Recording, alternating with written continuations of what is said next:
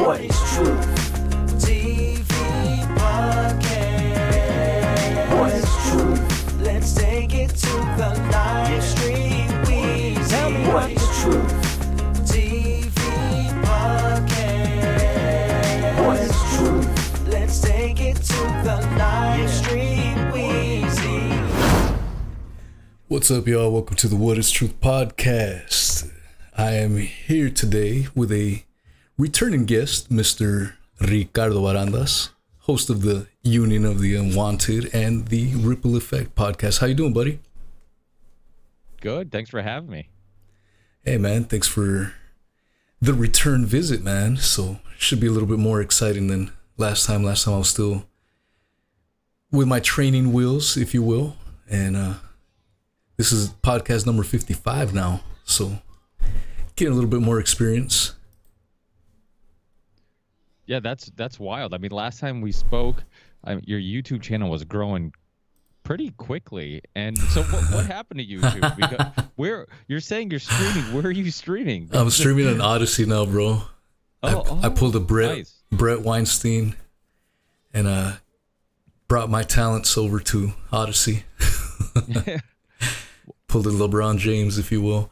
Yeah, man. No, I had about 5,000 subs, man, in just a few months, and through the live streams. We're live streaming right now, and just been here a couple of weeks, pretty much ever since I got canceled out of YouTube. And when I was on YouTube, we were getting about 300 concurrent viewers, sometimes hitting 600. Just really putting on a show, man. So over here, we've been hitting the 90 mark, but it's slowly getting built up, which 90 for Odyssey is not too bad either, you know? Yeah, no, that's real good. I mean, Odyssey is still up and coming.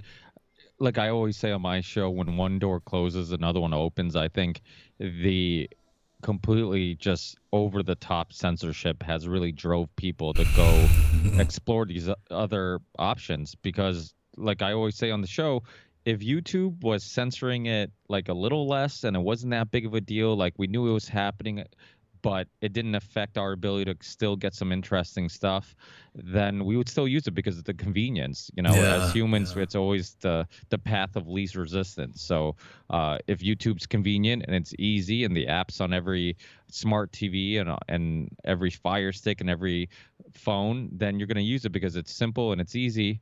But because it's gotten to the point where literally you can't find anything interesting on YouTube. I think one of the few, I mean, there's a handful of them still on YouTube that I'm still surprised are on there. Mine being one. You know, I just literally uploaded this afternoon the podcast I did with Dr. Robert Malone, who is the inventor of the mRNA technology.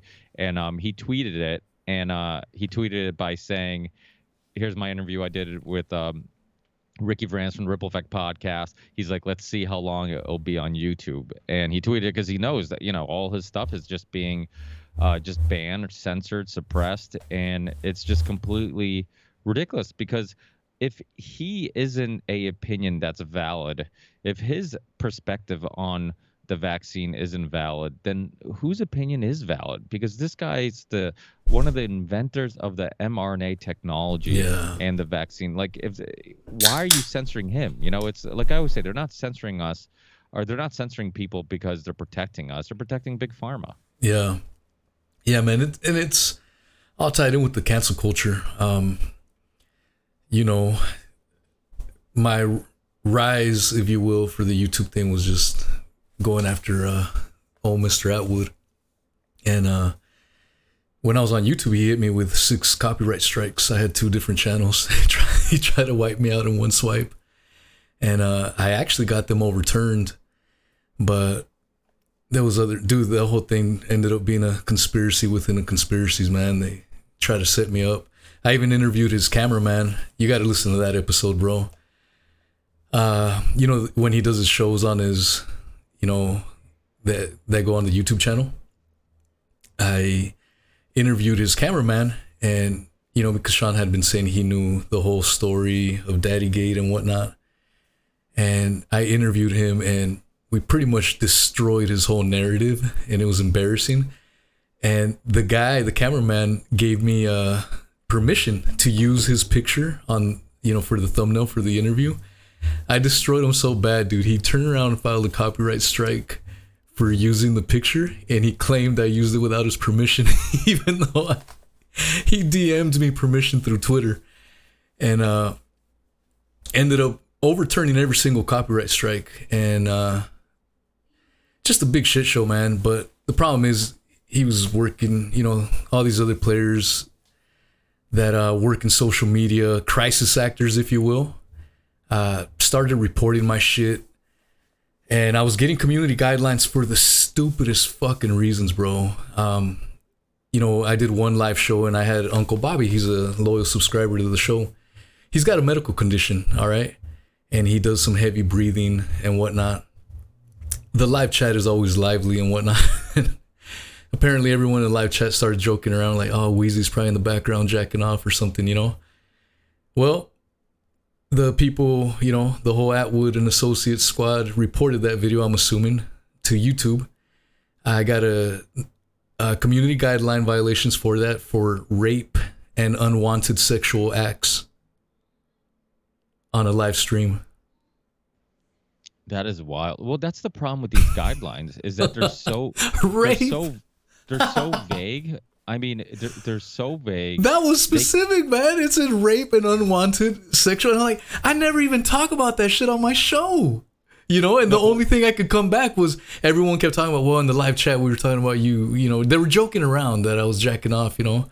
But fuck, bro. No, but that's what I mean by vague, is that it's not, like, even though they're saying, oh, it's medical misinformation or it's sexual content, whatever it may be, what they're considering, you know, censored, something worth censoring, is just so many different things, you know, and one person gets away with it, another person doesn't. Yeah. So you really don't know, like, okay, when am I tiptoeing the line? When have I gone over the line? That's why when I have guests on, I've had a few guests the last couple weeks or month or so, that James Perloff being one, because he's like, oh, everybody that I'm on their show, they're getting kicked off YouTube, or, you know, should we not say this word or that? And I'm like, James, say whatever the fuck you want. I'm like, I'm going down swinging. I'm like, I'm doing my show like I've always done my show. I uploaded like I always uploaded. I'm like, I'm not doing anything else. I'm like, 99% of people who listen to my show are listening to it. They're not watching it on YouTube. So if they ban me on YouTube, it's not a huge percentage of my following that I'm gonna lose out on, and most of them have hopefully would know that I'm also on all the other alternatives. So I'm just gonna keep uploading it, and because it's like, why censor myself when I'll tiptoe around something, and if they really want to, they'll still find some justification to ban me or give me a strike or to pull a video. I mean, I've had 2 videos pulled. I haven't even fought them. I'm just like, I don't care. I'm like, it was my Kevin Sorbo interview with Hercules. Yeah, they pulled that one. Yeah, they pulled that. I For know. what? Out of all the shows I've done, for what? I don't even know. I see the email and I just kind of, you know, I'm sure we talked COVID and we talked vaccines, but that could have been it. That on every episode. I mean, every other episode I'm talking about COVID or vaccines. Yeah. So it's you know, to me it's like whatever. I saw the email from YouTube. They took it down. I'm like, whatever, not a big deal. And then they took down the Pete Evans interview I did. The one, he's the famous Australian chef that 60 Minutes Australia kind of did a hit piece on him and try to make him out to be like a conspiracy theorist, because he was talking about natural remedies and talking about how you know, COVID's a bad flu and all this stuff. So those are the 2. I mean, I know they're weird. I mean, I've had Mickey Willis on my show. I've had Dr. David Martin on my show. I've had now I've had Dr. Robert Malone, some of the most censored people in the world, you know, on my show. And Del Bigtree. Del Bigtree's been on a bunch, and Del Bigtree, I haven't had any YouTube issues, but I've had iTunes issues both times he's been on.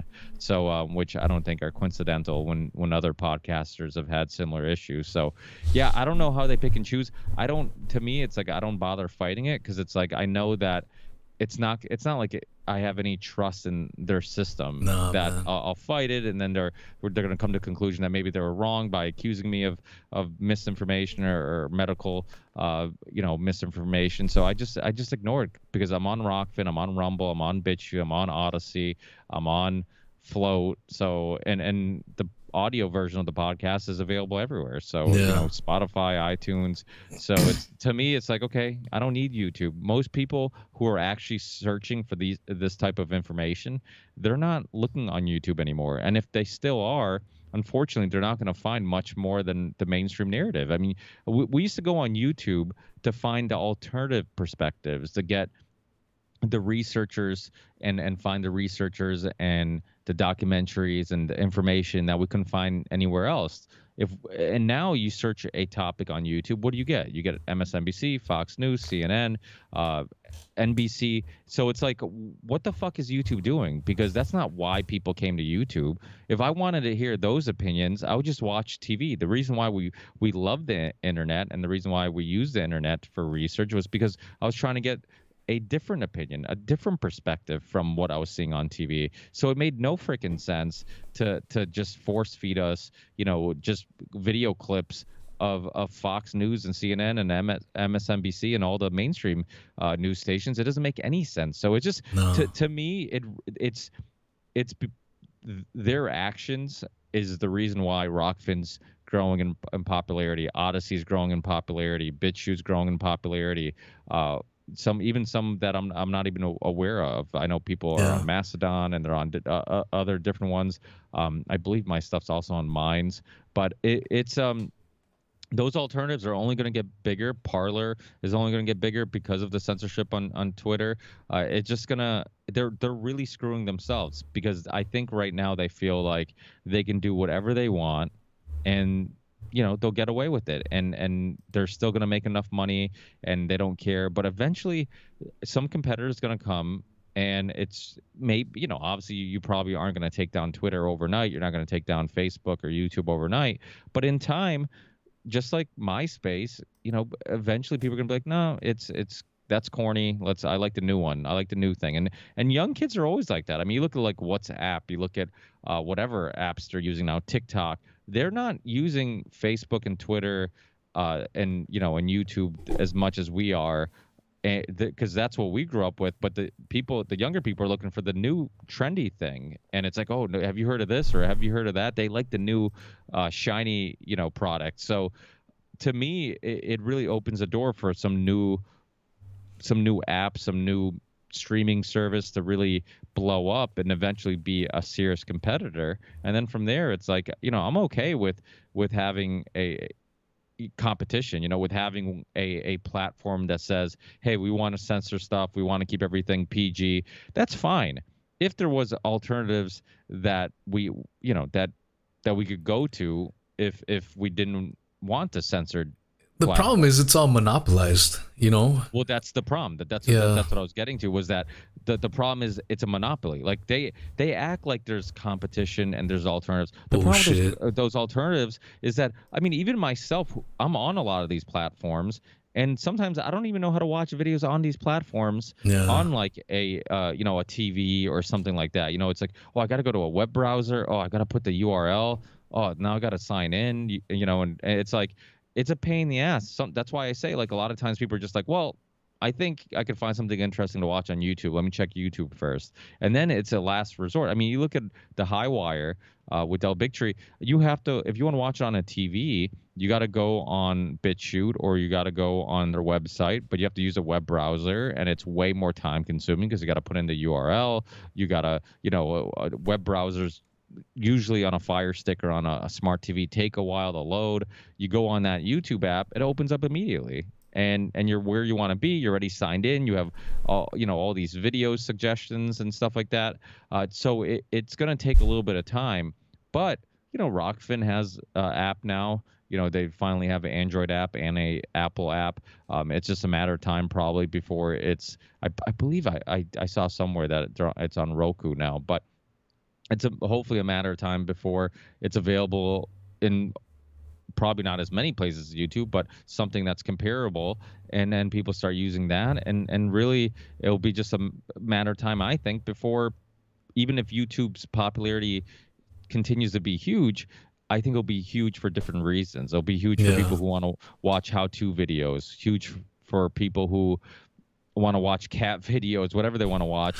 I think people who are looking for alternative media and actually looking for information, YouTube's just not going to be a source for that. No. Eventually, I think it's all curated and yeah, just watered down. It's complete bullshit, man. I mean, my Union of the Unwanted YouTube channel, which has only been up for a little bit of time, and for people listening who don't know what the Union of the Unwanted is, it's like a big Zoom conference call type of show that I co-host with Sam Tripoli, Charlie Robinson, and Midnight Mike from the OBDM show. That show has less subscribers than my Ripple Effect podcast YouTube channel. It has like 3,000 or something like that. My Ripple Effect podcast channel has like almost 5,000. And for some reason, consistently, the Union of the Unwanted, every time we upload a video, it gets over 1,000 views pretty quickly.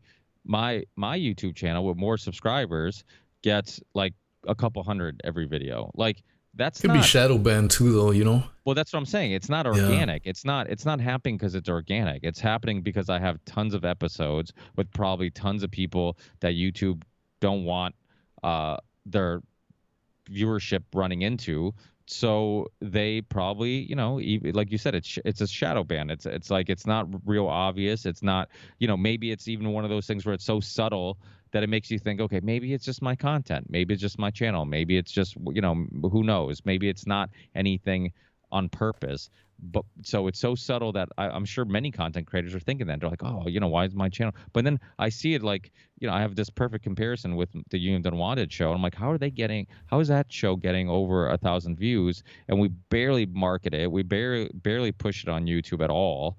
And yet my show has been on YouTube for much longer and has more subscribers.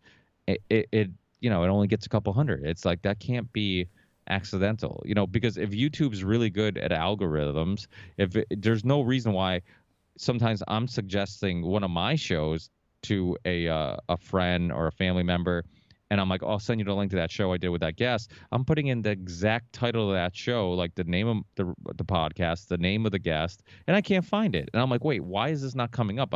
Like, why am I getting these other things? I'm like, YouTube and Google, they're supposed to have the most advanced algorithms, like some of the best search engines, and yet I can't find the video, even though I'm putting in the exact title. Like it's not accidental, So it's it was scary when you saw people like Rogan just say things like, hey, like if you're young and you're healthy, I don't see why you should get the vaccine.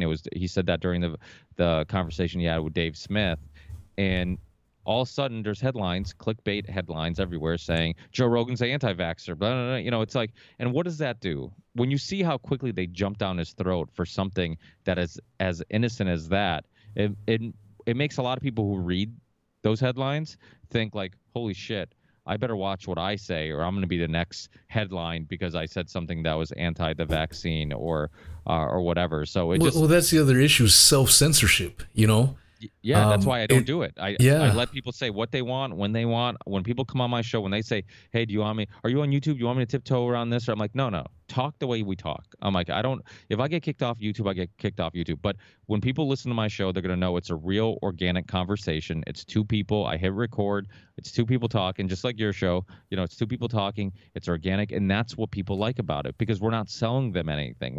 It's like, we're talking for an hour, we're talking for 2 hours. Well, guess what? Like, you get a pretty good idea of who we are as people within an hour or two. Like, you hear somebody talk, you hear enough episodes of an hour or two, of show. Every episode's an hour or two. You hear enough episodes, you're gonna be like, you know what? I kind of get a feeling that this person's pretty organic. They're the real deal. They're not trying to sell me something. They seem like when they make a mistake, they're honest about it. They seem like real people that I can trust. That when they're giving me their perspective, there's no other things going on behind the scenes. They don't have any other agendas, and people, that's exactly what people like. People like those organic conversations.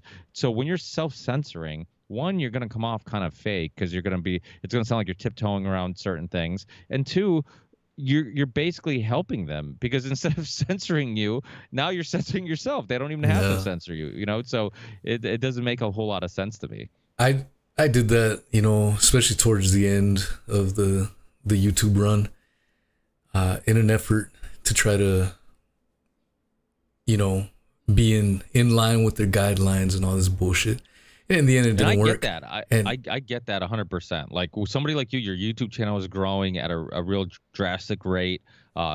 Is most of your listeners on YouTube, or a lot of people, or is that where you're live? No, that's what I wish. And I had been pushing my podcast, you know, my Spotify and all that shit for the longest time.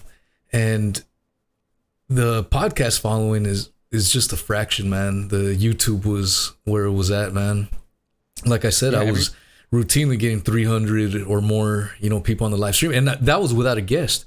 If I would get a good guest, I was hitting, you know, the 600 mark concurrent viewers for a channel with 5,000 subs, man. That's pretty impressive shit, man. But I was getting babysat by Google. You know, they'd come in and delete live chat comments and all this bullshit. But I knew something was going on at the very end because they started shadow banning some of my content. When I was fighting the copyright strikes, I told them, look, these 6 copyright strikes are coming from one individual with nearly 700,000 subs. It's a coordinated hit to try to take me out in one swipe. And, you know, the YouTube rep, which was crazy that I even got to communicate with one, said, oh shit, man, it looks like a lot of crazy shit's going on. We're going to get the investigative unit, you know, YouTube's investigative unit to check it out. And that kind of did freak me out because I know I cover conspiracies and shit. So, oh fuck, man, it's going to be a good chance that I get taken out. And I just said, well, shit, if I go down and he goes down, it's a win-win. But yeah, nothing happened to him. Dude, they say when you file false copyright strikes, you're in danger of getting, you know, reverse strikes on your channel. Not a single fucking thing happened to him. So, you know, a lot of people that follow me are like, oh, he's protected, man. That's why he can cover Maxwell Epstein shit. While everyone else gets kicked off, he can do it all day, all night, you know, and just a lot of weird shit, man. But towards the end, I just said, you know what, fuck this shit. Again, going back to the self-censorship. I got tired of it, man. And so I still have 2 backup channels on YouTube. One with, you know, about 1,500 subs. The other one like right around 600. So I could easily stream on those channels. But even before I lost both of my channels, my big channels, I said, fuck YouTube. You know, I'm going to start streaming on Odyssey just in case anything happens. And what I was telling, you know, my followers, I go, come over here. If we're not wanted somewhere, why should we, you know, why should I keep going back there and then self-censoring myself even more just to appease YouTube? Fuck this shit. Let's move on where we are wanted, where we can say what we, you know, we want to say, speak our fucking minds on COVID or whatever the hell we want to talk about. And that's what I've been doing, man. And there's been a trickle of people coming over little by little. It's just a pain in the ass. So, you know, the people that have come over, I love them to death. They're the hardcore of the hardcore, because I would venture to say probably 99% of them had never even heard of Odyssey, you know? And so you got to make an account. Change isn't easy, like you were talking about earlier. And one thing I was telling these folks is, look, I understand its convenience, you know, the ease of use of YouTube, the interface is nice and sleek. Sometimes you got to sacrifice that kind of shit. And we're going to sacrifice all the bells and whistles for actual freedom of speech, you know? And so, I don't know. I think I'm going to start rebuilding from here and see what happens. I'm also thinking maybe even doing my own website and then live streaming from there, you know? That way it's all decentralized, no terms of service bullshit, any of that stuff, you know? I've been looking into DLive Protocol. I don't know if you heard of that. But apparently it has a nice live, you know, like if you wanted a live stream, it's got the live chat integrated, and you just put that feed into your website, and there is no terms of service. You can do whatever the fuck you want. And the only problem is it's only available on Windows right now. So you have to you can only see it on a desktop. Apparently they're still working on it, and it's a blockchain type of deal. So eventually they're going to roll out some mobile, you know, they're going to go to Mac next and then try to work on some mobile devices. Once that gets rolled out, dude, I might just go to the personal website route, you know? Yeah, a lot of people are doing that, and I'm all for doing your own website and stuff like that. But unfortunately, it is one of those things where if you hear Sam Tripoli talk about it, you hear James Corbett talk about like, oh, just go to the website, go to people's websites, and I get it. Like if you're a hardcore fan, if I'm a big fan of What Is Truth podcast, if I'm a big fan of Grand Theft World, if I'm a big fan of James Corbett, Last American Vagabond, I'm gonna go to those websites. I have no problem typing in those URLs. But like there's a lot of people that won't be exposed to new researchers, new thinkers, new podcasters because there's not a platform where you're getting suggestions and you're seeing other new shows that you might not be aware of. So unfortunately I just think that Odyssey, Rockfin, whatever it may be, BitChute, those are the best platforms, having a place like that, because I don't know where people are finding out about my show. I doubt iTunes or Spotify suggesting my podcast to people, but I just use everything. I use Twitter, Instagram, Float, Parler. I try to have a little bit of a presence everywhere, hoping that people will find my show. Then they just subscribe to the RSS feed on whatever app they use, because that way they're getting my show directly from me. They don't need a middleman. But it's still, these other platforms are still necessary, so I can little by little, get people's attention. And then the networking helps, you have people on, you have guests on, they share the show on their, Instagram or their Twitter or whatever. And next thing you're networking and their fans get exposed to your work. So I think that helps a lot too. I think when I first started doing the show, that helped quite a bit, just doing shows with James Corbett, doing shows with Sam Tripoli, doing shows with certain guests that help kind of build my show, because some of their every time they helped me out, man. I got Daniele Bolelli, Gerard Williams. Yeah, those are I heard actually both those interviews. Man. That was awesome. Yeah, man. I'm trying to get James Corbett. He responded to one email and then he went on vacation, so maybe you can help me out with that guy. Yeah, James is awesome. He's believe me, I struggle to. It's funny. He's so busy, man. He's so busy. Well, I feel like before he was a little easier to book. And now he's gotten so busy that I think COVID, the whole 2020 thing has really motivated him to. It's like a lot of times if you're talking about historical things, if you're talking about certain topics, you don't feel like it needs to be released immediately. But like a lot of the stuff that he's doing now, if it's current events, if it's current events, if it's about solutions, if it's it's stuff that he wants to release like ASAP. So I feel like it makes him a little stricter with his schedule, and I know we're talking to Brock West, who does his video editing. He's the same way. He's getting busier because he's doing all James's videos, and he's doing also some work for the Last American Vagabond. But I think many of us have gotten busier. Dude, I got a hold of Burmis today. Oh, did you? Oh, he's awesome. Yeah, I'm trying to stay away from name dropping. I don't like that shit, So I know you helped me out, and I can't thank you enough for that, but I think it's kind of cheesy when people, hey, I know this guy, come on my show. It's just cheesy as fuck. And I'm trying to stay away from that and just do my own shit. And then Jason finally got back to me. I did inherit a Twitter with almost 11K followers. Oh, nice. So I messaged him through that account, and I got a message from Burmis today. So he said he's down. So then I was like, oh, all right, I got a podcast tonight with Ricky. So I didn't use it right up front, but I think sometimes people are a little wary when you're anonymous too. Like, who the fuck is this guy? Yeah, I feel like. Do you feel? I was going to ask you about that. Like, I'm staying anonymous, bro, because they're, you know who I am, and all that shit, and it just, especially after this whole fiasco with Atwood, bro. There's this one fucking Looney Tune. Remember I was telling you on Twitter? She tweets about working for the fucking one of her Twitter feeds. She said something about like the best way to mess with conspiracy theories is to spread disinformation and blah blah.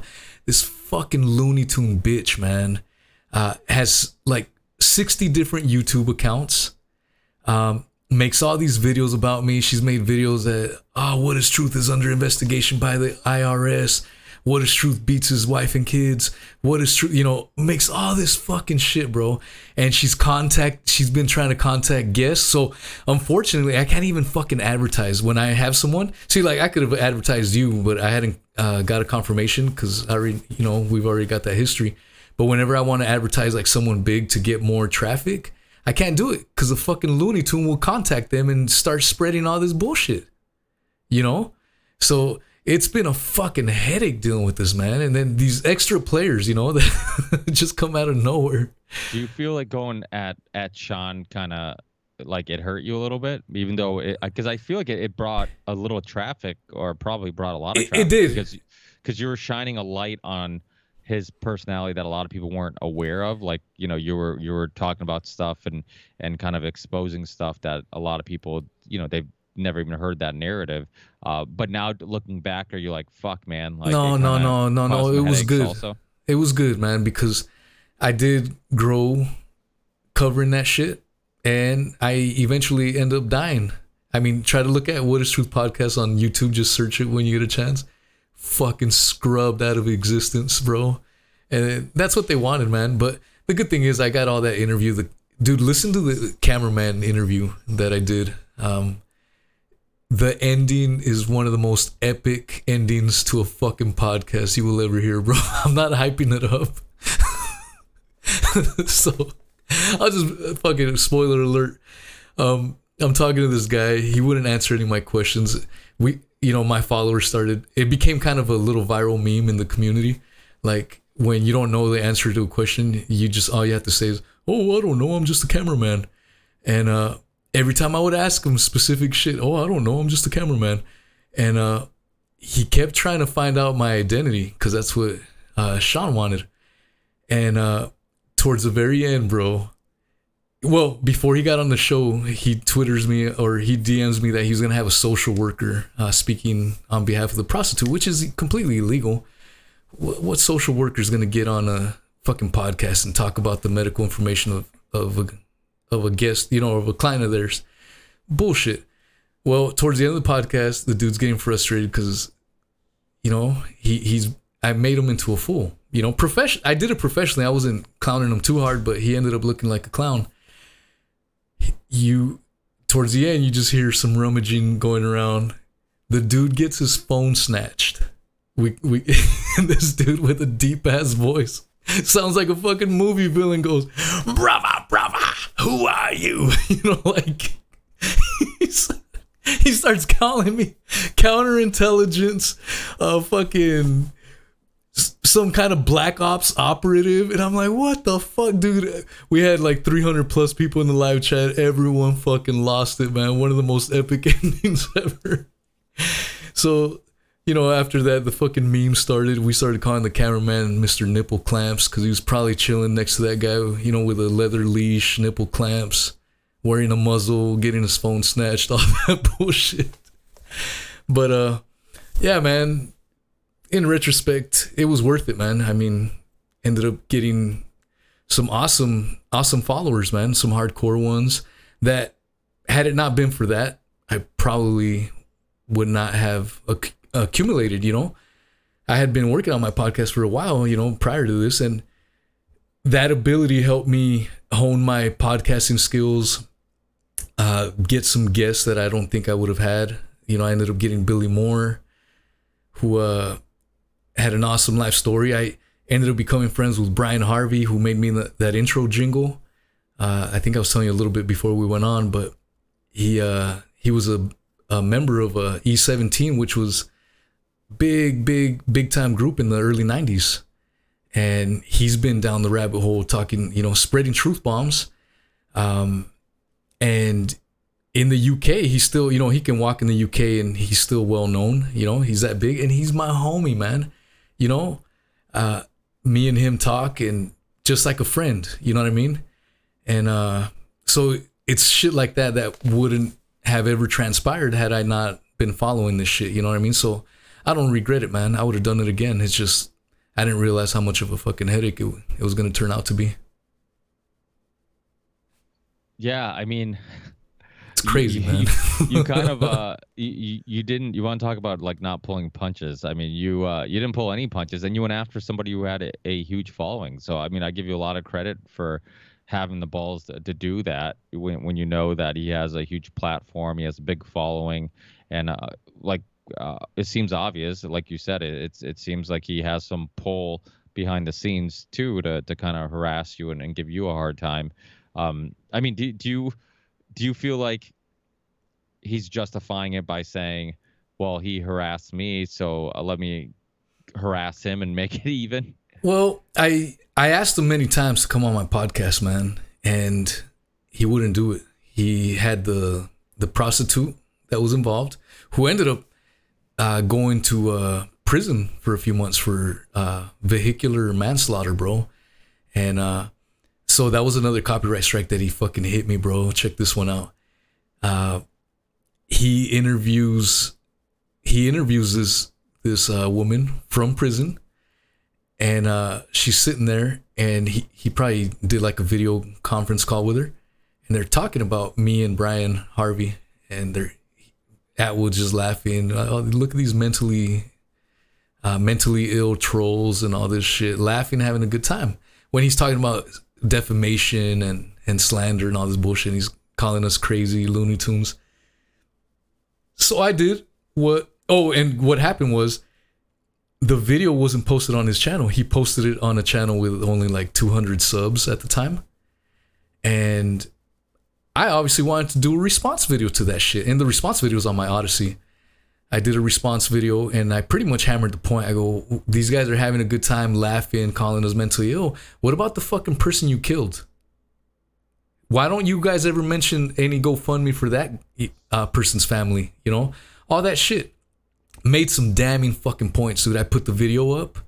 Well, a few days after that video came out on that 200 subscriber channel, the video was gone. I was like, oh, well, good thing I recorded it.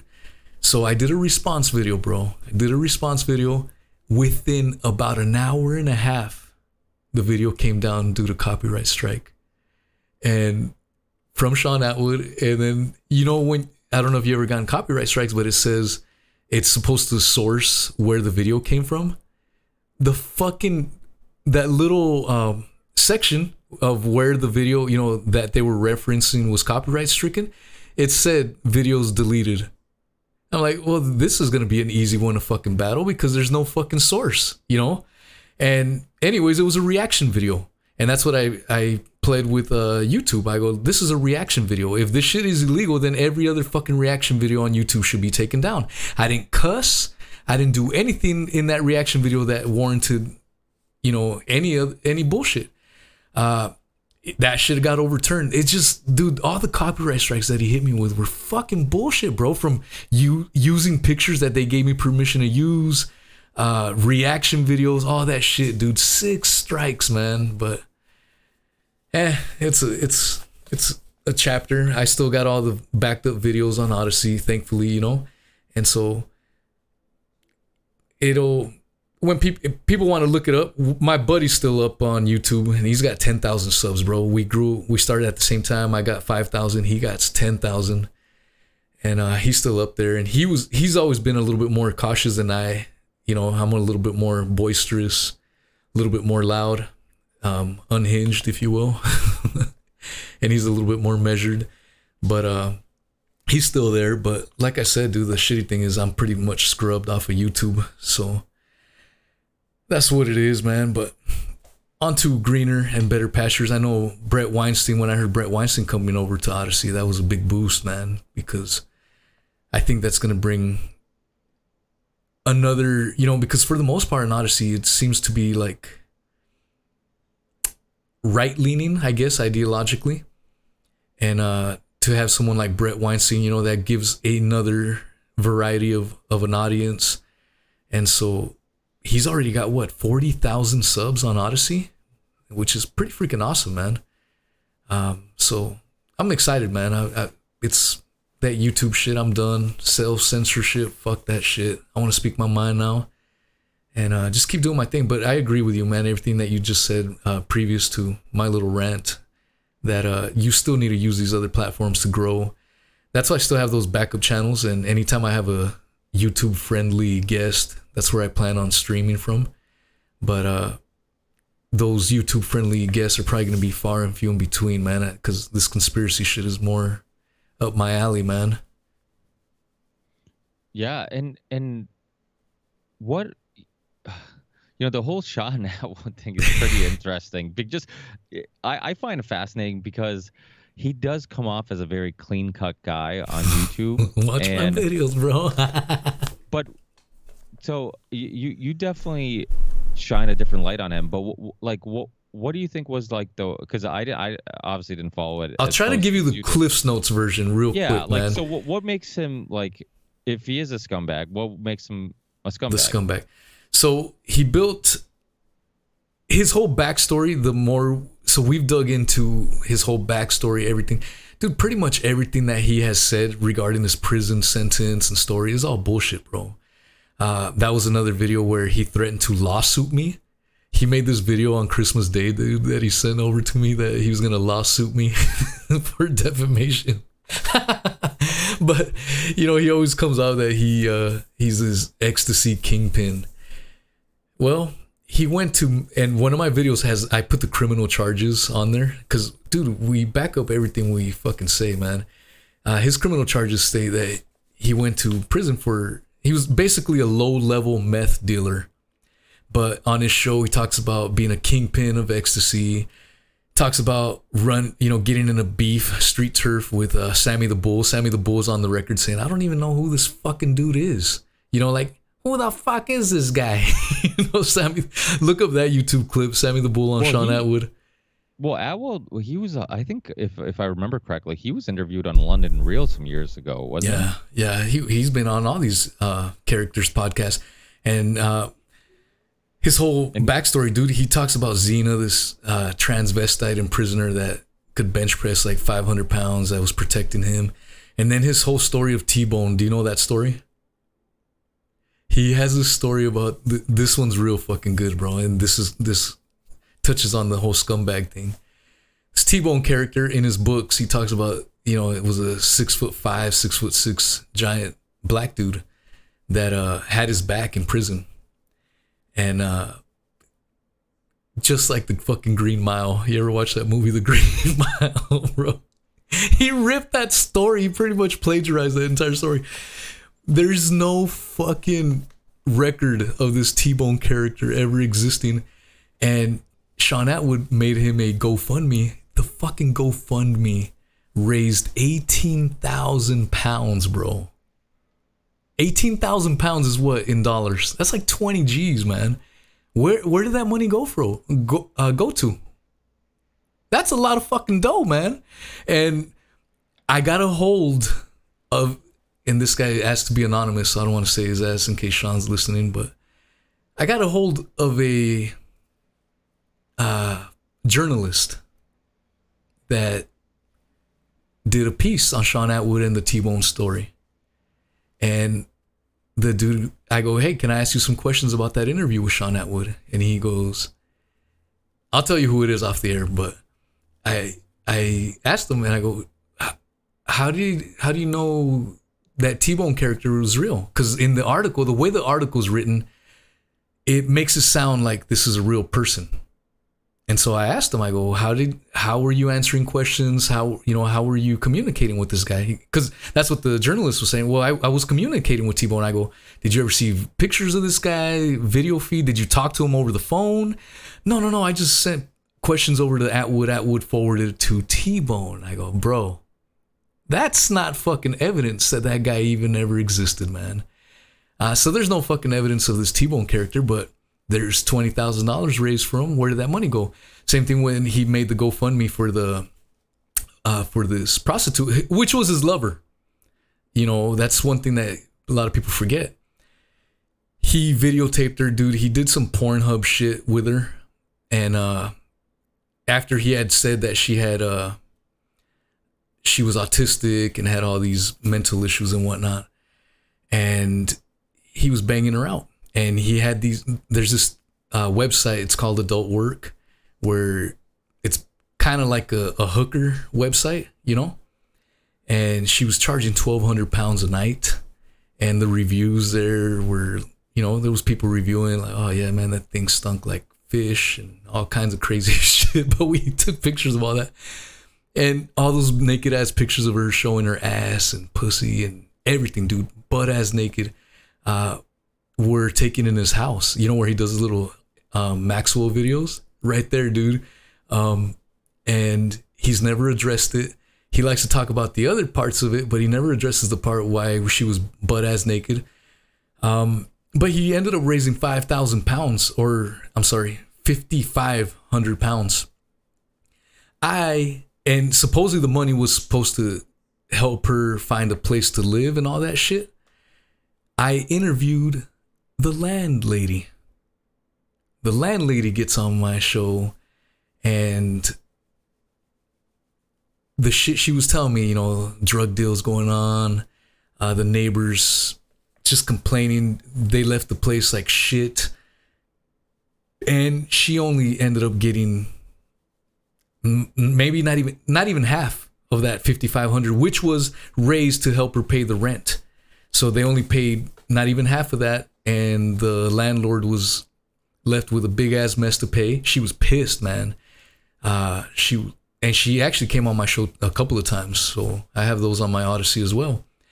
Those two videos with the landlady and the cameraman are pretty damning.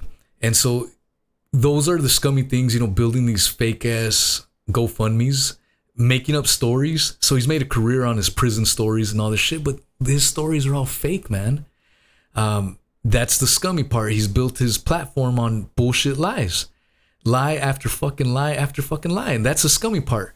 Now, how he has come after myself and my Scottish homie is below the belt kind of shit. Filing these illegal copyright strikes because we're putting his ass on blast, censoring us, having all these fucking clowns. Dude, I'm telling you, that's why I said it's been a conspiracy within a conspiracy. All these fucking weirdos coming out, straight up declaring that they were going to cancel us, and they were claiming to YouTube that we were cyberbullying them, even though we were just calling out their bullshit. And if you get bullied and your bully moves to a different state, if you move to that state, are you really the victim of cyberbullying? These motherfuckers have now come over to Odyssey and are complaining to Odyssey that I need to be taken off this platform. They're complaining to fucking Spotify. They're just he's basically trying to, because I still have all the material, you know, all my shit's backed up. What he's trying to do is get me deplatformed so all my shit just goes away. And you couple all that shit together in a nutshell. There's so much more to it, but in a nutshell, it's all those scummy things put together that makes him a fucking piece of shit in my opinion. I could be wrong, but that's in a nutshell how I look at it. Yeah, it's amazing that how big his YouTube channel got, just talking about Epstein. It seems like Epstein was kind of like the COVID thing. Like every once in a while there's a big story, and then certain content creators will end up just blowing up because of it. I mean, the COVID thing made the Union of the Unwanted. If there wasn't the censorship due to the whole COVID thing, then there would be no Union of the Unwanted, or at least it wouldn't have happened as quickly, or when it happened. You see, like Whitney Webb, when the Epstein thing happened, her popularity, everybody wanted, even though she was a journalist forever. She's done other stories on other topics. Well, Burmese, pretty much everyone got pretty big off of that too, but he just kind of skyrocketed more than a lot of people. Well, Burmese was around back in the 9/11 days. Dude, 9/11, yeah, that's how I found out about him. That's how I knew about him, was you know, way back then. It was that story, and then and Whitney was. It seems like you start seeing a lot more interviews with her during the Epstein thing, because she was just doing. Dude, she was an encyclopedia, man. When it comes to Epstein, she is literally the female version of like James Corbett. How do those two remember all the names and dates and information in my mind? Like off the top of the dome, dude. No looking at notes, nothing, man. It's It's crazy. They're talented, Yeah, man. sometimes I'm curious. I'm like, do they have something in the background? Are they reading off something? Because I'm like, this is unbelievable. But maybe it's just because I'm incapable of doing it, so I have a hard time believing it. But I mean, I guess it makes sense. Like if you have some information in the background, like you could pull something up to kind of refresh your memory. But a lot of times when I have guests on, if they do ask me what we're going to talk about. Most of the time, either one, I give them some possibilities that we never end up bringing up anyways, or two, like I tell them like I'm not sure, like I'm just gonna keep it casual and just see where it goes. So you really can't prepare that much for that anyways. So it's just when you can go on all these other tangents and go down these rabbit holes, and they always seem to have some really interesting information, and they seem to remember the information. It's always mind-boggling. I mean, I'm much better of remembering what I learned from the information than the information itself. Like if you go down a rabbit hole or you're doing some research, you find out one piece of information, then you find out another piece of information. You start connecting those dots in your brain, and then it's like, okay, yeah, this is the conclusion I have. And then if somebody asks me like, hey, like, can you give me those specifics? Sometimes I'll struggle for the specifics, but I'll know where the specifics took me, and then I can give you the conclusion. And which you brought up Daniele Bagnelli. I've said this multiple times on my show because I think it's a really important thing to kind of think about in regards to information. Daniele Bagnelli would always say, remembering information for information's sake is pointless. Like, how does it benefit my perspective on the world or my perspective on myself and better understand me as a person? Like, if it's just regurgitating information, names and dates with no real reason, with no real connection to reality or anything, then it's like, what good is it? And that's the thing. You can sound really smart. You can sound really intelligent by just regurgitating information, but if you don't know why that information is important or how it's important, then who cares? Then you're just you're basically just you're regurgitating. It doesn't mean anything. That's I think when we say some people are book smart, some people are street smart, that's kind of what we're highlighting. We're highlighting the idea that the book smart person is really good at just memorizing shit. Yeah, and the street smart guy is good at problem solving and maybe getting into a situation and then understanding how to get out of it. And those. It's just the different life experiences too, man. I come from the streets myself, and it's been humbling, that I've been able to grow my channel. I've always wanted to do the whole podcasting. I don't know. I was like, who's going to want to listen to my ghetto ass? And just kept at it, man. And just immersing myself, even though I didn't graduate from college, man, immersing myself in all kinds of knowledge, man, learning all shit that interests me. That's the biggest thing. Kind of relating to just knowing shit just for the fuck of it. What good is it going to do? So I prefer to learn about stuff that I actually care about, that actually interests me. So that way when I convey it, people hear that same enthusiasm coming out of me, man. Like when I had Daniele Bolelli, man, that was one of my favorite podcasts. Same thing with Gerard Williams, man. Freaking awesome, man. These, and I kept wanting to pinch myself, man. I'm like, here's this kid, man, from the streets of LA, and I'm talking to these, these big names, man, and it's fucking humbling. But even talking, I heard you on your podcast today that you released today. I got to about an hour and change.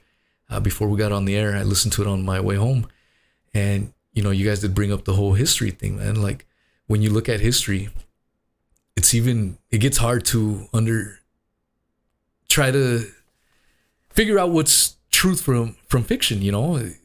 History gets changed, and you don't know if you're getting secondhand information, thirdhand information. And that was one of the questions I asked Daniele Bolelli. I go, when you look at history, man, and you see all this shit, like, do you sometimes wonder if what you studied, is the true history, or, what? And, it was awesome to hear his response to it, and he answered it as candidly as he could. That's what he has his degree in. He's a PhD in that field. And he even said, yeah, man, I'm sure there's times where we can get things wrong, and so it's just trying to piece the stuff together the best you can and try to put together the best inferences of the situation. But we're living through that now. You know, I 1984, man. COVID, Yeah, 1984, goddammit. You bring up a important point that I brought up with my conversation with Dr. Robert Malone, because and it's something that I've said on other episodes, talking about how people talk about, oh, you know, when people are being pro-vaccine, you know, what's the typical argument you hear? Oh, we don't have this disease because of vaccines. We don't have that disease because of vaccines. Vaccines is the reason why this doesn't exist anymore, why people aren't dying of that.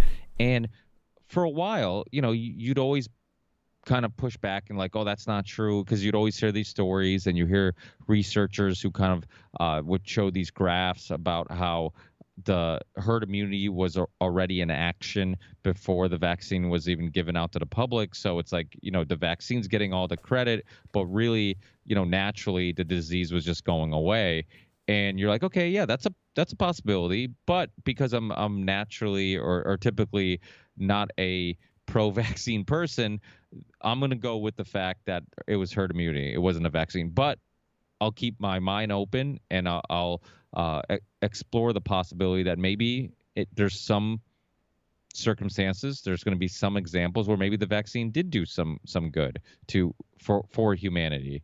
So having lived through 2020 and then looking at how 2020 and 2021 and these upcoming years are going to be perceived in history, you can kind of see how you can give the credit to a vaccine and how you can trick everybody into believing the vaccine is what basically eliminated the virus. Because you're hearing it now, it's like, oh, cases are going down, or that's going down because of the vaccine. It's like before there was even that many vaccines given out. I mean, the numbers were already going down drastically. Obviously, all the conversation with the PCR tests, there, 35 or more cycles, you're getting tons of false positives. There was all this reporting and obvious inflation of numbers. So now all you had to do was like tone down the inflation of numbers, tone down the cycles of the PCR test, all that type of stuff. And also so many people already had it. So there was, you have to believe that there's some type of herd immunity already in the process. And now you think about it, 10 years from now, 20 years from now, with all this censorship, with all the, all the people who really had a alternative perspective on what was going on being suppressed on all the major platforms, and with obviously Big Pharma and the media all being in cahoots and working together, if my kids or future generations want to look back and say, hey, let me do some research, because like somebody like Daniele Bagnelli, what does he do when he does research for his History on Fire podcast? He goes back, he reads some books, he also does some research online, I'm sure. So what information is he finding? The information that he finds is going to dictate the way he perceives that historical event. Well, that's exactly what's going to happen in the future. People are going to be misled to believe that the vaccine's the reason we got past 2020, and the reason why things got back to normal. You said that today. Yeah. Yeah, and the people living through it, right? The people who are actually living through it realize they're not going to hear your podcast, my podcast. No, they're not.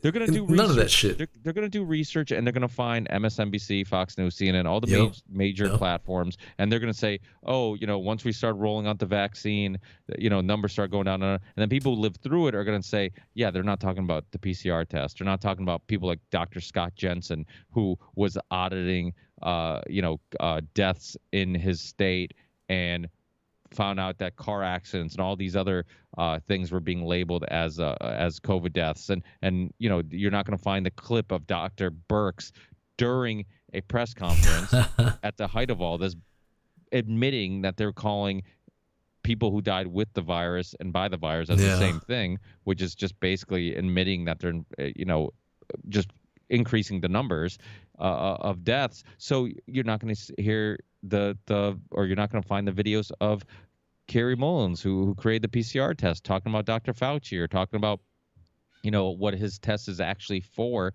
and it's not for finding a disease or to decide that somebody's sick. So you're not going to find any of this information. So you can kind of paint the picture as you want, and you can create the illusion of what happened. And that's why, so many times I hear these alternative perspectives on history, and I'm just like, you know what? Before I dismiss it, I'm like, let me look into it.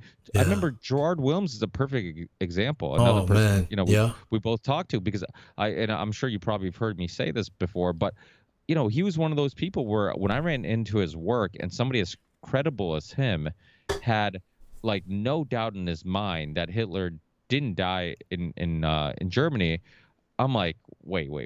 Wait, what? Let me look into this. And then you look into it and you find out, like he was saying, you go to Argentina, there's tons of books written about Hitler making it to Argentina. There's tons of researchers and historians that say these things. Unfortunately, the mainstream historians, the mainstream researchers still act like that story's true, that he died in Germany, even though if you look into it, there's zero evidence that there's any truth to that. Yeah.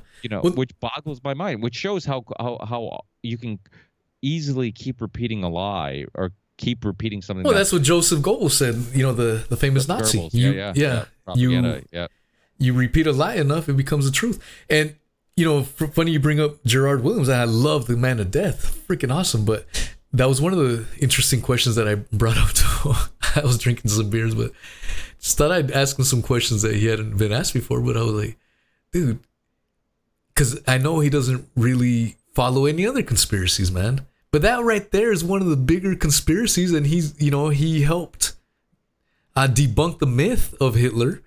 And yet when it comes to other stuff, he's kind of, I've got my COVID shot and this and that. I'm like, it's kind of mind-boggling sometimes. Like, dude, come on, man. Like, but at the same time, I don't blame him. It's when you've been in the system too long, you just, I don't think you can help it. It's kind of hard to take a second look sometimes, but he was able to do it with the whole Hitler story, which is awesome. But you know what I'm trying to say? Like, when it comes to other stuff, it's kind of like, the mainstream narrative type of deal.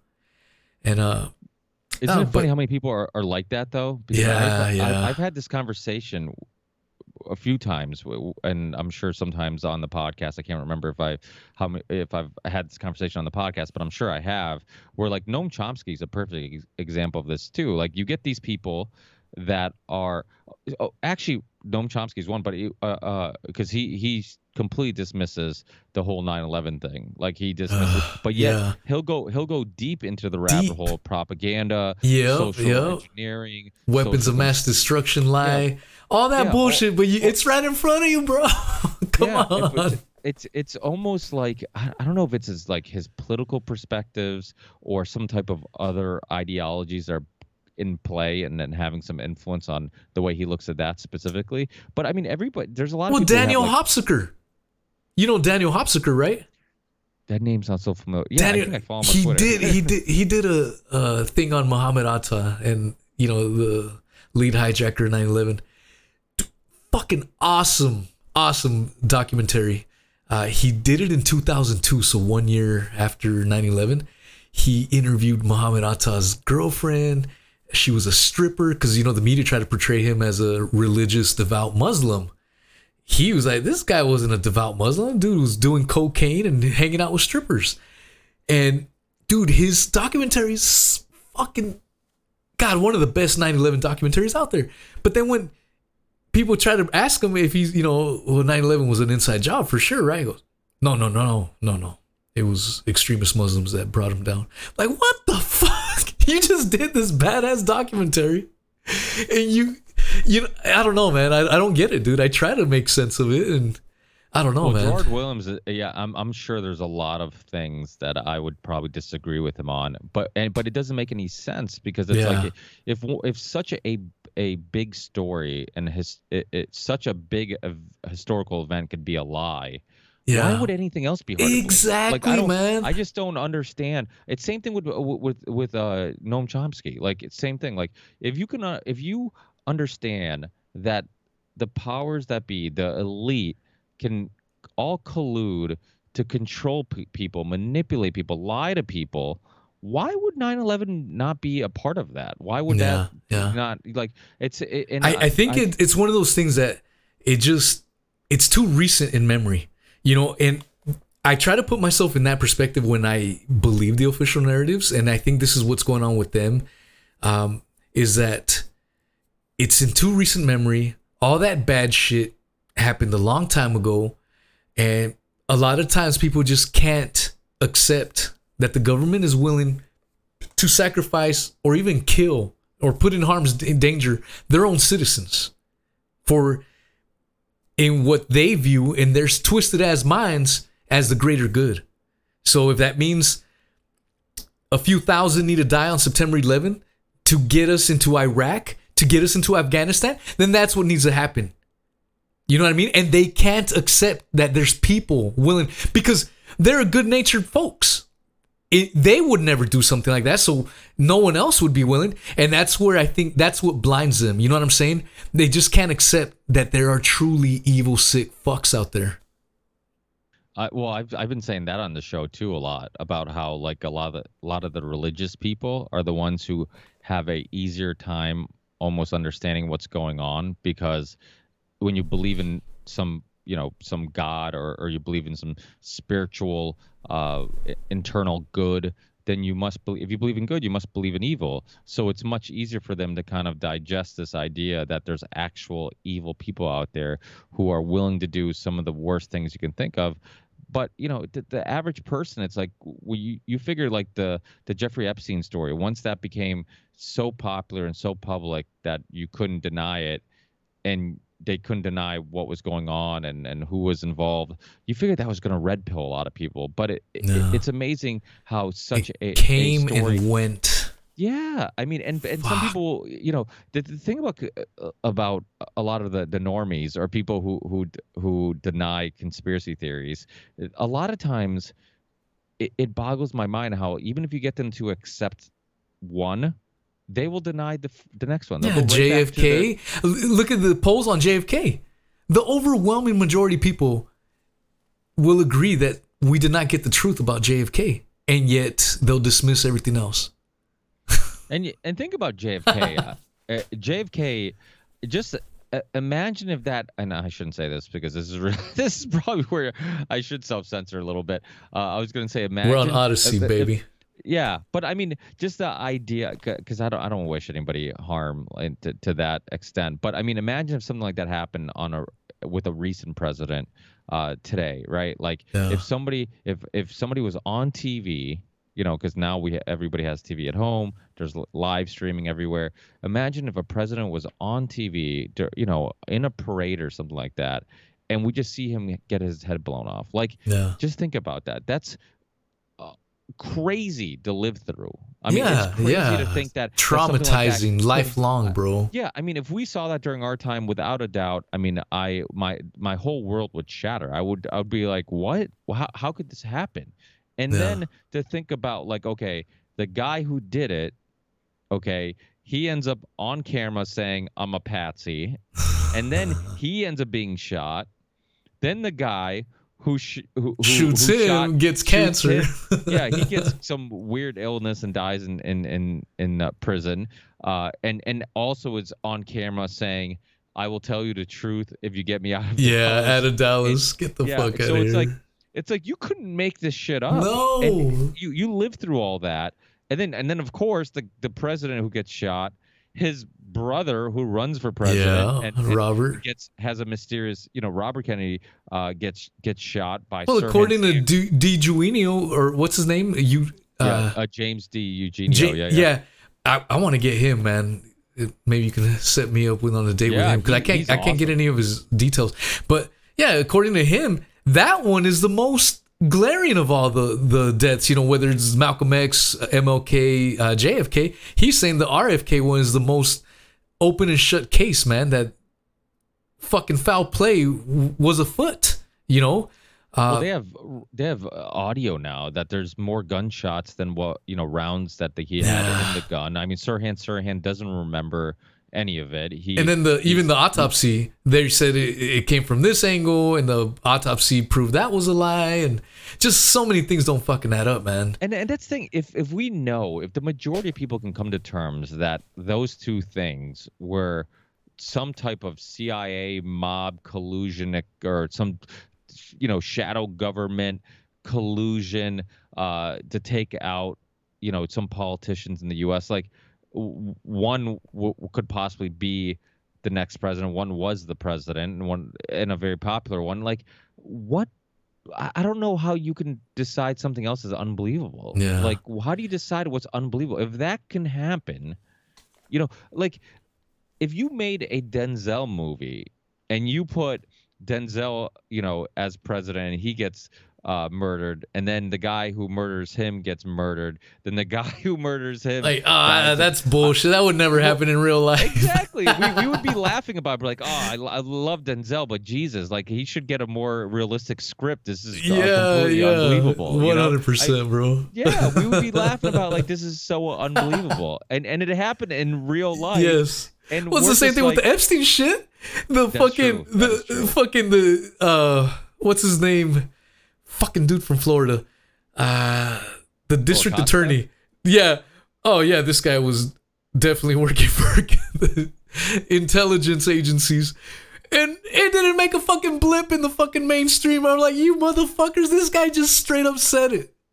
And no he basically admitted that it was like above his pay grade. Yeah, it didn't make a blip on the news.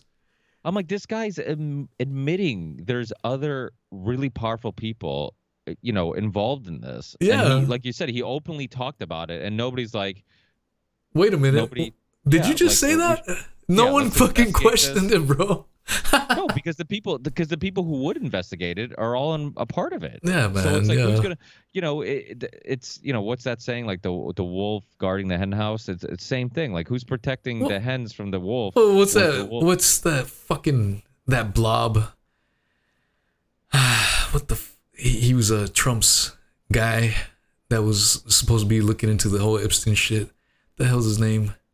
Not Bannon, the other chubby guy.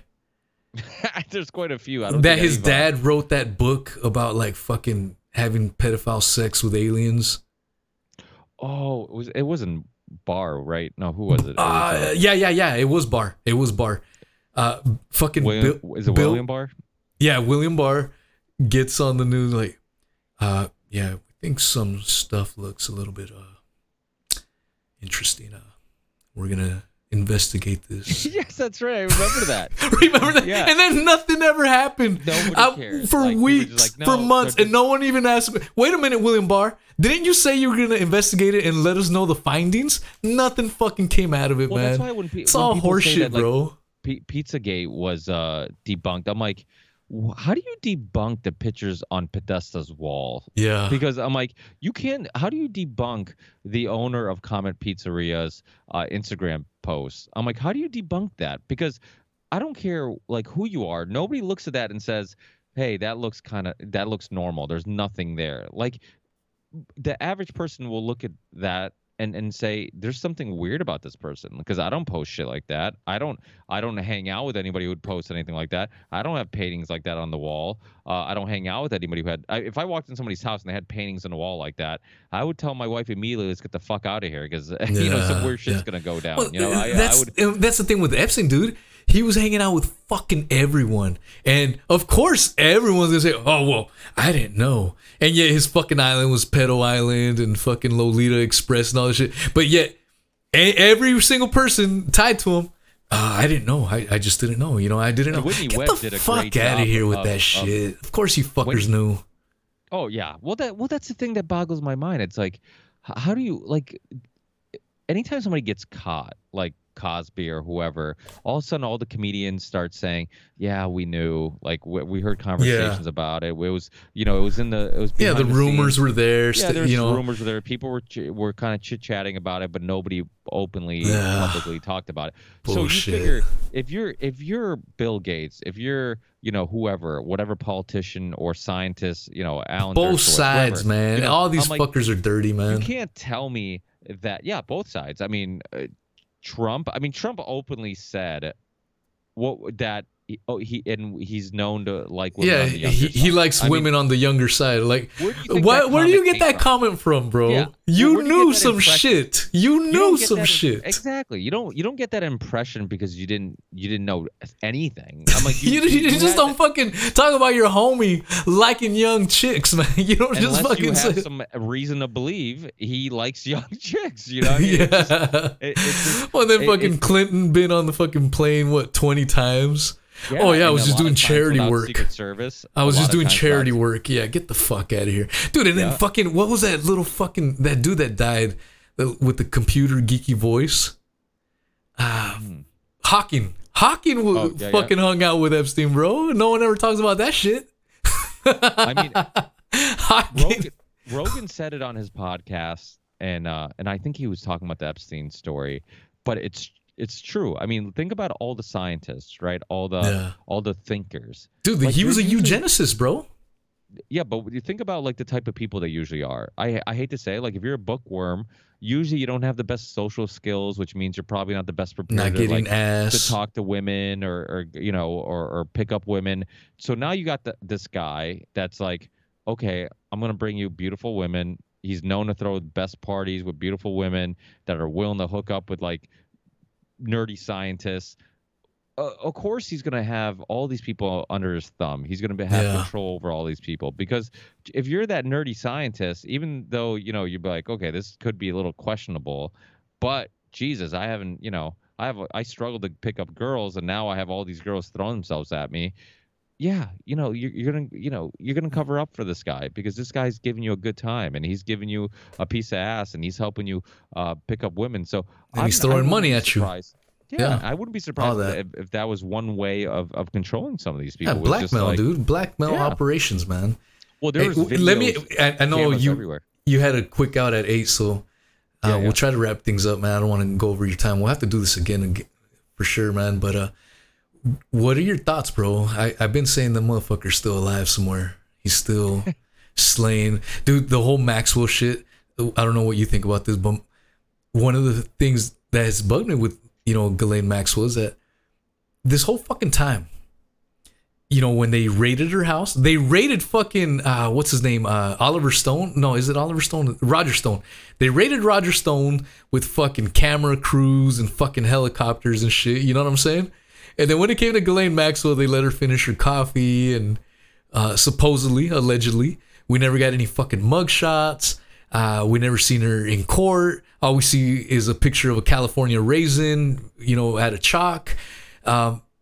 My gut feeling tells me they're fucking hanging out somewhere, bro, just laying low. You know what I'm saying? Because I don't think that they were the big dogs. Like the media portrays them out to be, they were at the top of it.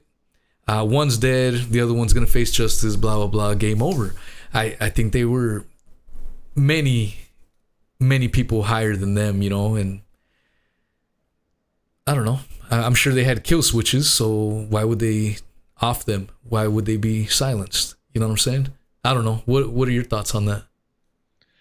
Well, one like we talked about, and I'm true to what we talked about in regards to knowing what I know, or at least going down as many rabbit holes as I've gone down or you've gone down, and I'm sure there's no possibility that's off the table for me. Like to me, like I've heard so many different theories, and I don't discredit any of them. I'm like, that's possible. That's possible. Because just how many times have you thought like this is too crazy to be believable, and then you go down that rabbit hole, you're like, holy shit, there's some evidence here. There's some Truth is here. There's stranger than fiction, man. Yeah, it is. So I mean,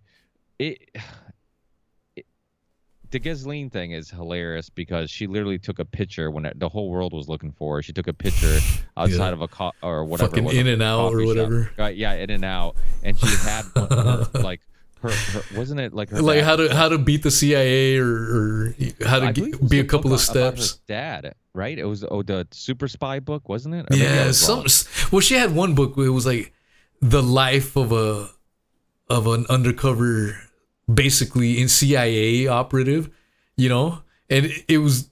You don't think that shit was a photo op? You don't think they did that shit on purpose? Get the fuck out of course. here. Well, you ever see that video or that picture of Bill Gates about he has like a stack of books in front of him, and one of the books, it has something to do with statistics, like how to read statistics or how to manipulate with the statistics. I'm gonna have to look it up because now it's gonna drive me crazy. But it had something to do with like statistics. It was, again, another one of those things where just like it's a conspiracy in plain sight. It's right in front of you. Like it's people, and that's the other thing too. It's like a lot of this stuff, and James Corbett talks about it all the time. Like it's right in front of you. It's right in front of you. I mean, the World Economic Forum. I mean, look at Event 201. Event 201. Yeah, you look at Event 201. You look at what Klaus Schwab is saying. I mean, they have the World Economic Forum has books, has podcasts, have conferences. You do a little bit of research, you realize like, holy shit, like they're openly talking about all this stuff. This isn't some conspiracy theory that we're talking about on a podcast and we're, you know, finding evidence of this stuff in some weird dark website. No, they're openly talking about this. They're openly discussing this. I mean, even when New Normal, right? I mean, think about it. They use New Normal the same way they use like New World Order. You had Bush Sr. openly say the term New World Order, even though he knew, I'm sure he knew that people were using those terms in the conspiracy theory, alternative media world, and that they were using it in a way of saying like, oh, you know, they're pushing for a new world order. And then he openly says it. And you look at New Normal, right? So many people were like, they want a new normal. It's the global reset. It's a global reset. It's the new reset. And what happens? The elite, they use those terms, even though you would think that if you're doing a press conference, if you're doing a speech, if you're doing a conference, you know, millions of people are going to see it. Why would you give them fuel? Why would you say those terms when you know that the conspiracy theorists are going to use your use of those terms for their own theories? No. You do it it because like George Bush, too, when he almost slipped up and called 9/11 a conspiracy, and then it's fucking Barbara like kind of like gives him a little elbow, like, "Hey, watch it, bitch, watch it." Well, those slips do happen. No Agenda, Freudian slips, man. Podcast does a great job of like finding the truth, kind of trying to sneak out, because you figure like if you're having those behind the scenes conversations between you and your personal friends or people, your allies, people you're doing business with, and you're talking truth all the time, and you don't have to talk in symbolism, then all of a sudden you go in front of the camera and you can't say what you know. You talk, you know, you do enough interviews, you talk enough, like it's gonna slip and it's gonna come out, and people pick up on that stuff. So to me, it's like it's all out in the open. It does make you feel like if people don't see it, is it worth spending the time trying to get through to them, because it's so obvious that you if you don't see it, then you're just never gonna see it. Like I'm never gonna get through to you. But I always say, when the opportunity comes where I can attempt to kind of chip away at somebody's worldview, I still take the opportunity to do it, because I truly believe some people, it is just a lack of information. It is a lack of having somebody who's reasonable, having somebody who's somewhat informed, have a discussion with them and say, okay, let's put all the puzzle pieces out and let's start connecting some of them. And once you kind of, you know, say, hey, you see how this doesn't make sense, or see how they lied about that, or see, you know, sometimes you could start seeing the gears in their head kind of moving, and then thinking like, oh shit, there's something here like that. That's why the Plandemic documentary, I think, went viral. It went viral because you had a fucking world full of confused people who were trying to make sense of what's going on. Then this documentary comes out, and it made perfect sense. It's like, holy shit, that makes perfect sense. This makes more sense than what they're telling me. Like, because what the media was telling you wasn't making any sense. You're like, wait, I don't get it. Like, they're saying that this thing is so contagious and so deadly, but I don't know many people that are getting sick from it. I don't know many people that are dying from it. I don't know many hospitals that are really overwhelmed the way that they're saying it. And then all of a sudden you see this documentary, like, holy shit, like that makes perfect sense. You know, it's almost like when you go down a rabbit hole and you're kind of trying to connect the dots, or you're trying to figure out something about a specific conspiracy theory, and then all of a sudden you find that researcher who like connects some dots for you. You're like, okay, yeah, I'm like, I kind of believe this, but I haven't found enough evidence to really make sense of it. And then somebody connects those dots for you, like eureka, like, oh shit, now, yeah, I get it now. That makes sense. Oh, that makes much more sense, you know. And it's the same thing with the Plandemic documentary. It kind of did that for everybody. It connected those dots. And that's why we need people, but that's why we need platforms like Odyssey and places where you can have a channel like yours where you're outspoken, you share your thoughts, you're not self-censoring, because we're the ones who are going to connect those dots for people. We're the ones who are going to, who somebody might be confused, they might be trying to find that information that makes sense of the world, and then they run into your show and like, oh shit, what he's saying makes way more sense than what the mainstream narrative is. And that's why we need to support Odyssey, Float, all and each other, man, and each other, networking with each other. That's the other thing. Yeah, and that was the thing, man. Like tonight was awesome because there was no way in hell I would have felt comfortable, talking like this on YouTube, man, and just to be able to be free and raw, uncensored, unadulterated, all that bullshit, man. Dude, I definitely want to do it again, man. Send me some dates. We'll fucking do it again. Well. And then we can get in deeper. I did want to touch on the lack of freedom of speech in the UK, man, because I've been dealing with a lot of my followers are from over there. And dude, it's no different than fucking North Korea, man.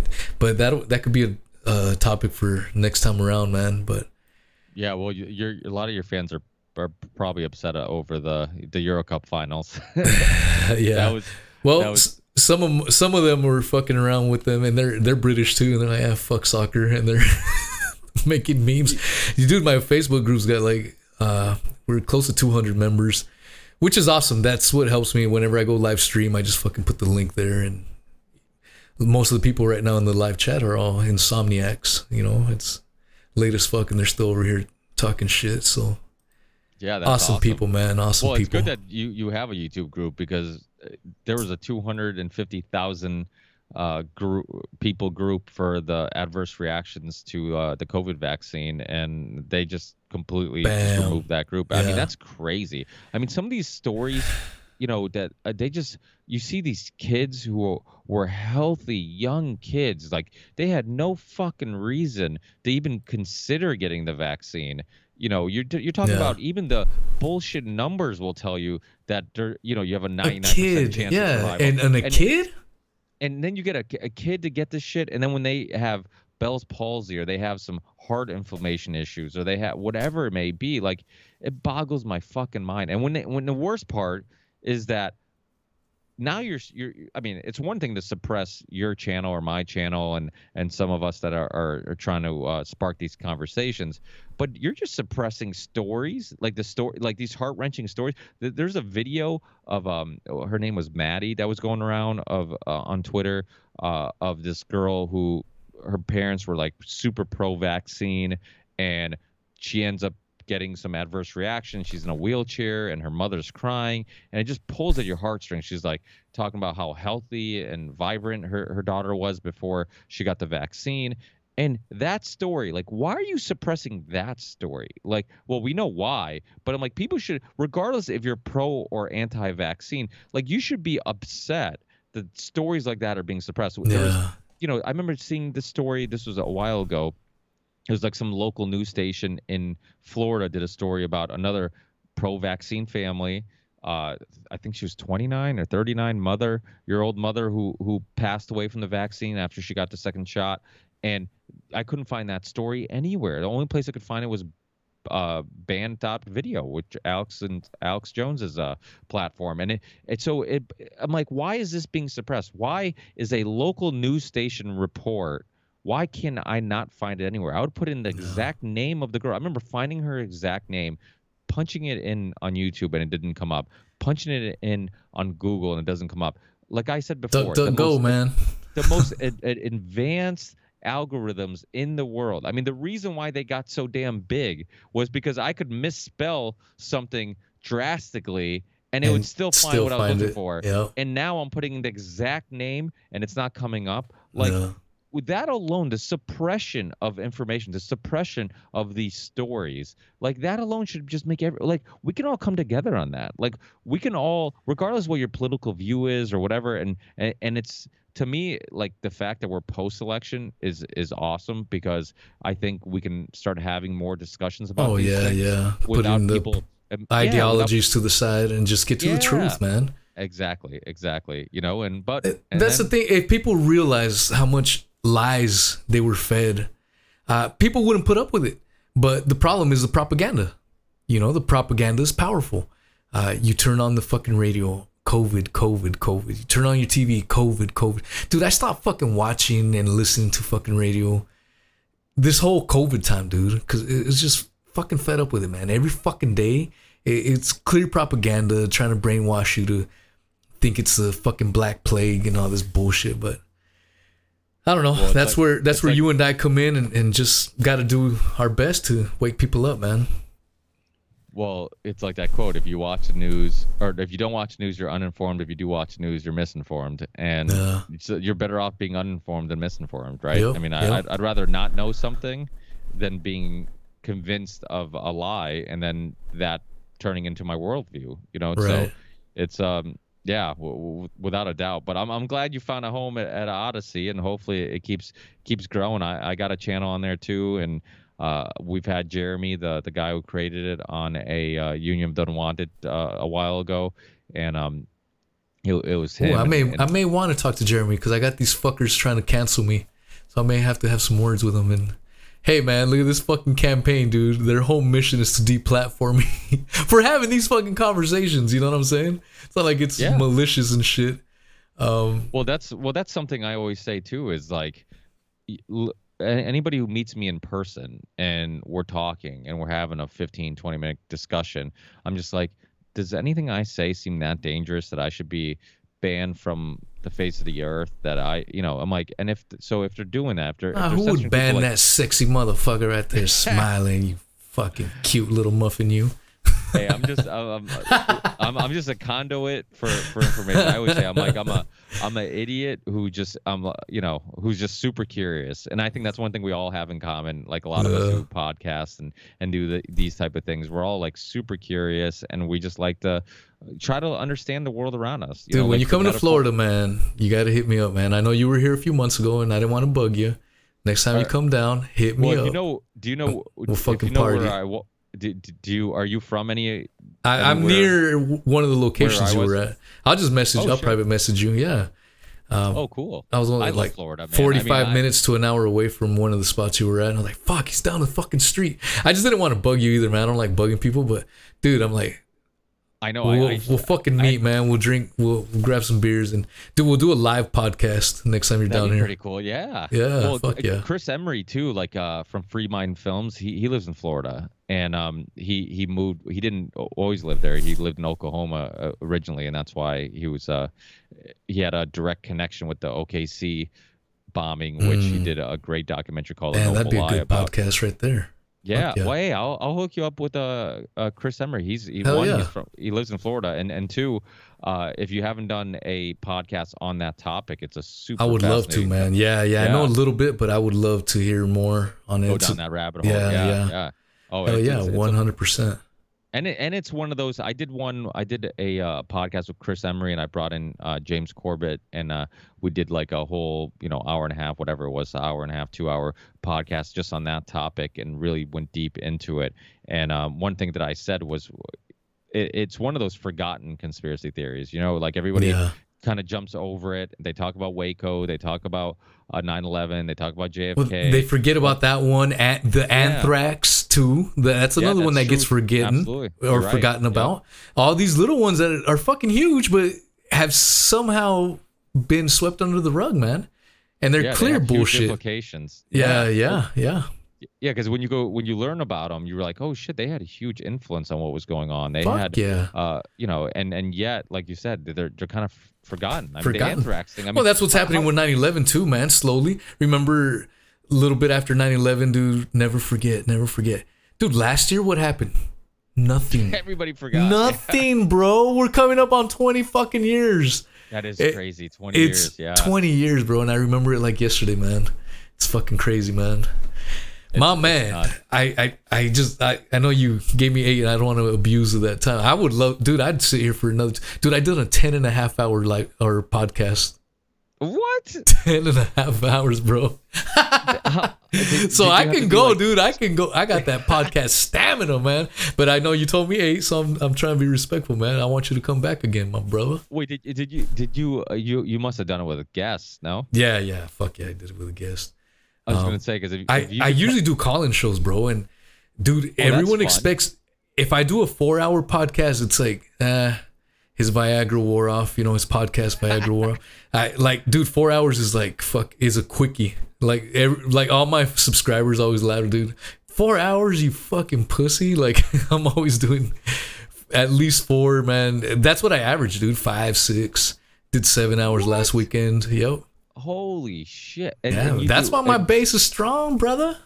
It's some just so if you do a 5 or 6 hour podcast, is it the guest on for that long, or you do some talking? Well, when I get a real guest, like yourself, all my guests are lovely. You guys are all awesome. No, but when I get like a special guest like yourself, only do like right now, 1.5, 2 hours. The only time that when I did 10.5 hours, it was Brian Harvey. He's a ex-musician dude. We did 10.5 hours, dude. He was smoking weed the whole time. I was drinking beers the whole time. And, dude, it was a fucking party, bro. That video on YouTube had like 13,000 views because like all the haters that hate me were like, who's going to sit there and watch a 10.5 hour live stream? You know how many fucking minutes watched I had on YouTube that month because of that podcast? No idea how much. Dude, just take a fucking guess. You'll never guess. Honestly, I don't even know what. Take a wild guess, minutes watched, man. Just throw some preposterous number out there, and it'll probably be close. 10,000? 1 million, bro. What? 1 million minutes watched in 1 month, and part of it was because I had that 10.5 hour podcast, and it had like 15,000 views, bro. Wow. And that just showed the case. Like when people, like a lot of people that hate me are like, who's gonna sit there and listen to something for 1.5 hours? Who's gonna sit there and listen for 2 hours? Like, bitches, they listen to 10.5 hours, so I don't know what the hell you're talking about. Listen, I'm sure you've heard Joe Rogan talk about it numerous of times about how many people said it was absolutely insane for him to do 3-hour podcasts, and they were completely ridiculous, and people aren't going to listen to 3 hours. They're fucking wrong. So let's be honest. Like, do whatever you like doing, and if you enjoy it, great. And guess what? There's going to be a lot of people out there who are going to end up enjoying it too. And those, like you said, those are going to be the true fans. Those are the ones who are going to stick around and be super loyal to you. So it's you don't have to please everybody. I mean, not everything is for everybody. That's why there's so many different flavors of music. Hell yeah, man. I don't have to like the same type of music. It's like you got your shit, I got my shit, and we can appreciate it. You can always find something in common though, even throughout the differences. That's the main thing, man. You can come from completely different upbringings, backgrounds, musics, all that bullshit, life experiences, but we all can always find something in common. No matter how different we may appear on the outside or, whatever, there's always something you can find. It's just that desire to want to know more and want to get to know that person better. Interested. Yeah. Hell yeah, man. That's all there is. That's actually one of my techniques in connecting with people is like, okay, what do we have in common that we could discuss or get into? And I'm also very intrigued with other people's stories and their backgrounds and their life stories and whatnot. So it's like you said, you could always find something that the other person enjoys that you can, even if you don't enjoy, you might be intrigued with. You might just not know a lot about, and you might be willing to listen and let the person kind of share their wisdom on it. So it's without a doubt. I mean, in so many cases, it's super easy to kind of dismiss somebody and think that because they come from a different background or different part of the world that you might not have anything in common. Then you get together with them and you're like, holy shit, we're laughing at the same jokes and we're sharing stories and we have a lot in common. So yeah, that's what drew me to you, man. Like I see a lot of similarities, man. You could just pick up on something and just fucking talk your balls off. And I'm the same way, man. That's why I'm never even worried when I'm talking to someone. Like, I'm like, yeah, I have some ballpark ideas, some ballpark points, just fucking flow with it, man. It'll come out, you know. Yeah. And while you talk, other things will come up that will spark other conversations, and you know, it's funny how they spiral, man. You be talking about one thing and then it just goes to a different. It just segue, especially when you have two people that are comfortable talking. You know, they just segue perfect to a plethora of different subjects. My man, awesome. What we'll I put your again, then. Hell yeah, let's do it, bro. Let me know. I put your. So everyone in the description is Ricky's Ripple Effect podcast, the Union of the Unwanted. His Twitter, I put his. You want me to put your email there? I have it on the screen right now, but I can remove it if you want me to. You know, it's up to you. Whatever. I mean, if you if I have your YouTube and website, and that's all I have. I definitely took your phone number off though. Okay. Yeah. Great. Yeah. My number. Yeah. I don't want to. Are questionable, but yeah, everything else. I'll remove the email. Fuck it. My Instagram page. If you ever get an email from some fucking weirdo saying that, just saying bullshit about me, that's the person I'm telling you about. That fucking weird ass. I think she secretly wants me to hit it, man, but that ain't. That's not gonna happen. Hell no, bro. But yeah, you wanna crazy girls are fun, but they're also crazy. Yeah, so I'll definitely get rid of that email. But be warned, if you do get an email, that's probably that fucking crazy ass. I'll make sure to forward it to you. Just fuck with her back. Oh yeah, he is a scumbag. Fuck that guy. All right, my man. Yeah, we'll definitely. No, I was just gonna say I'm also on Odyssey, so if people are listening to you, they can find me. And I'll put that. I'll replace the email with your Odyssey link and fill it in that way. Awesome. Well, we'll keep in touch, and you know, we'll definitely do this again in the near future. And you know, if you need to get a hold of anybody you need help with, hit me up too. I'll help out any way I can. Dude, right now, just James would be awesome. He already got one of my first contacts, so just to give him a little nudge. Hey man, I spoke with him, and he's, what's up, man? I would love to have James, man. That's like that's my hero, man. So yeah, he's awesome. It'd be awesome to get him on. Super nice too. I mean, once you talk to him, you'll be like, holy shit. They always say don't meet your heroes, but he's one of those people that you meet and you're not disappointed. Yeah, no, man. I'm looking forward to that. So that'd be awesome. But yeah, I'll send you a link to that epic ending, so you don't have to listen to the whole podcast I did with the cameraman. Just that epic last part ending. Have you ever seen those NPC videos where they put the NPC music? You know, like it's a video game music, and yeah. I put that to that call, and it fucking it's hilarious. That's hilarious. I'll send it to you on Skype. You know what? I'll send it to you right now. All right, my man. Thank you so much. Hey, thanks. And thank you for returning, man. That was a blast, dude. That fucking hour and 45 minutes just flew. And we'll have to definitely do it again.